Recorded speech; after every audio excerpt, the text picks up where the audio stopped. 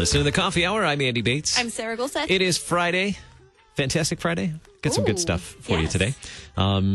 As a parent, summer is here. School is out, most likely, in most parts. Yeah, most parts of the country. I've seen some pictures of kids still going to school. This is true. In some parts of the country, the kids are still, especially, I think, more on the East Coast. They start a little bit later. Although I saw some pictures from Illinois, too. Oh, really? Yeah. So various parts of the country, kids are still in school. Some of them are already out of school. And parents, some may think it seems like a daunting task to figure out, what are we going to do this summer? We didn't have our plan done in January. What are we going to do?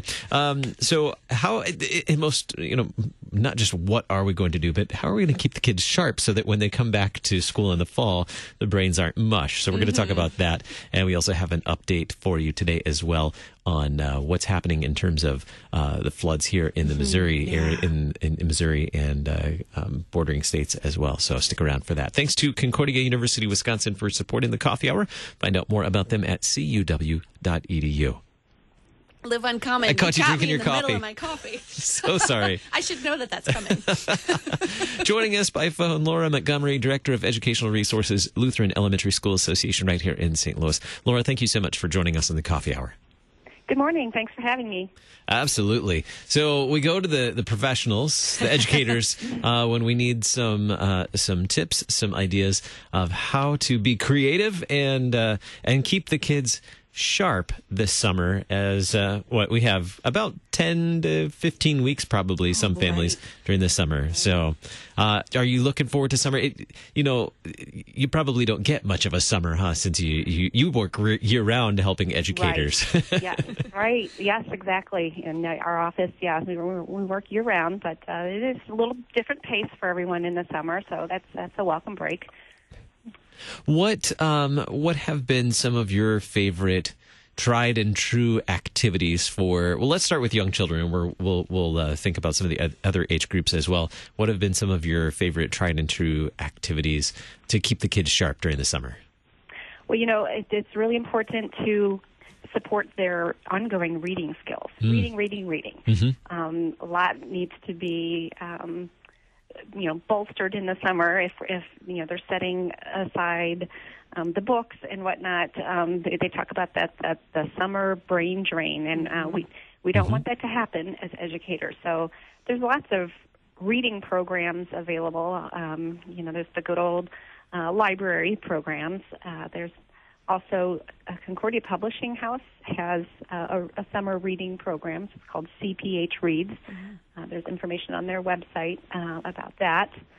And just sometimes maybe we need to be a little sneaky with our learning activities for the kids over the summer and make it fun for them, not like a drudgery and not work. So for the real young ones, I would say find activities where find words that they can read. Maybe it's the cereal box. It's the signs as you're driving around. I'm sure they can read words like McDonald's and Dairy Queen, all those kind of fun things. So definitely, however you can get in some reading activities, I think is one of the more important things. Also, math skills, of course, are equally as important. So for the younger ones, I'd say get out a couple decks of cards and play that old game of war. You remember playing that as a kid? You flip out two cards, and whoever has the most, the highest number wins. Well, you can flip out two cards, each person at a time, and add them together, or multiply, or subtract, whatever skills you need to practice. Just simple little things like that. Yeah, I know there's board games, and maybe this was a thing when I was a kid and I just don't remember, but now that I have nieces and nephews, we like to buy them interactive toys. So I know there's a lot of board games that are out now that are very educational, but also hopefully really fun for kids that you can learn. It's a lot of STEM learning and a lot of the math learning and just just thinking, learning how to think through things. That's right. I forgot you get to be auntie and uncle this summer. We do. You guys get to Aunt and uncle camp. What are the ages of the kids? Oh dear, you're putting me on the spot. What year is it? 2009. So 7, maybe 7, 6. 3. My sister-in-law's going to kill me.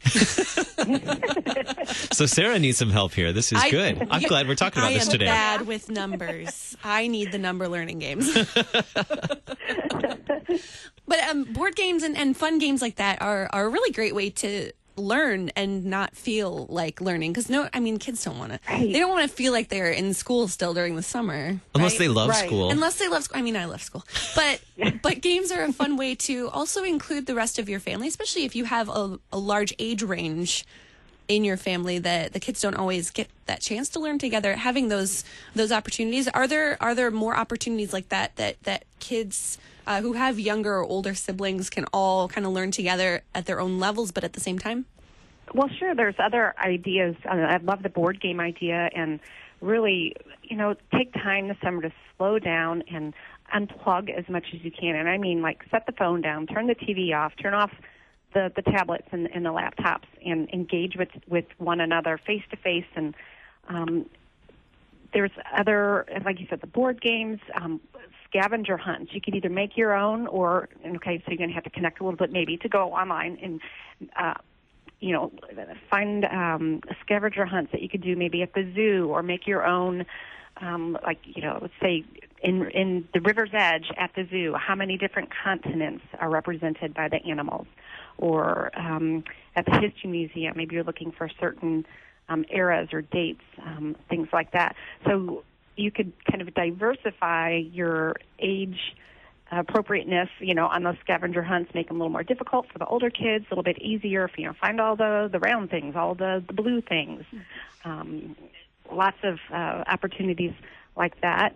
You could also cook together. There's lots of great skills to be learned by cooking together: math, reading, science, and maybe could even be as simple as learning how to make Jell-O, like from the box, not buying the little containers at the store. Do they know they need to use the hot water and stir it? And what would happen if you didn't? And you can learn from your flops also in the cooking. But there's, again, different skills. Maybe the older ones can start learning some safety skills, like how to properly use a knife. If you're getting 11, 12, 13-year-olds, how to properly, food safety, even kinds of things. And then from there, maybe if they cook a meal, then you can go into manners and etiquette lessons. How do you set the table? I'm not sure how many families sit down during the school year and have a nice dinner together. Learn how to set the table. What are proper table manners? Again, turn off the TV and put the phones away, and learn how to have a conversation at the dinner table. All those kinds of things like that.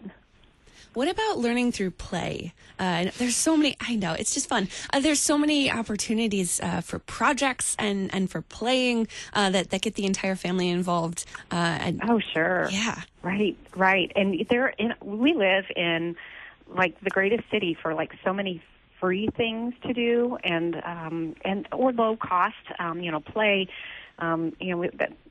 learning through play. Of course, the Magic House comes to mind, but there's also so many other museums that are very getting to be more like kid-friendly with the interactive displays, like the History Museum. Of course, there's the Science Center, and kids need to learn how to, just develop their imagination skills even. Playing dress up, giving them a box of clothes. Maybe the clothes has a theme. Maybe they're going to be a scientist this one day, and they can be the mad scientists, and they can whip up a batch of goo or come up with some fun science experiments. That's not really play, but, you can open the, that opens the doors just for many imaginative type things. Get out the cardboard boxes and the blankets and make a tent city in your house or outside. Yeah, that's one of my favorites. Yeah, lots of summer memories of forts with boxes. Even during the winter, we set up like obstacle courses in. I'm talking about this past winter. Oh, yes. Set up Did you do that too this past winter? Maybe. Set up obstacle courses in the living room. And my son, who's, 5, really he thought it was the greatest thing. He thought it was a lot of fun and wanted to keep doing it. I said, no, it's bedtime. It's time to wind down now. We gave my nieces and nephews a fort kit one Christmas. So you just pack up clothespins and sheets and some of that, not string, into a bag and just give it to them, and then they can build whatever they want. It was perfect. That's a wonderful idea. What about when we get into those, say, middle school years? Maybe they want to sleep later during the summer. Maybe they just, they want a summer vacation. They just want to relax and not do much. Any ideas, any tips there? Again, like of the museums, and find maybe something, instead of saying we're going to the whole. Those places sometimes can be overwhelming. So maybe find something that interests them, and they can hone in on one area. And journaling, maybe if they're interested in some area of science, for example, and maybe you can take them on a kind of a field trip to say if it's with gardening or flowers, or there's many opportunities that you can go and study and see things in that area. Many of I think the St. Louis County libraries for sure have STEM kits that you can check out as a family. So if you're into the robotics and building things, there's opportunities for that. Of course, there's all kinds of camps around as well, because they always enjoy that social aspect of getting together at that middle school age too. So. Well, thanks for the ideas and the tips, and now I'll be going to build a fort and robots. And a day. And I'm glad you pointed out the zoo too. There are so many opportunities. St. Louis has a great zoo, and so many other cities across the country have fantastic zoos. A great place to just do some homework, a little bit of homework before you go, so that you can really make it a learning opportunity as well, and keep those kids sharp. Well, thank you so much, Laura, for being our guest on the Coffee Hour. Laura Montgomery, Director of Educational Resources, Lutheran Elementary School Association in St. Louis. Thanks for being our guest on the Coffee Hour.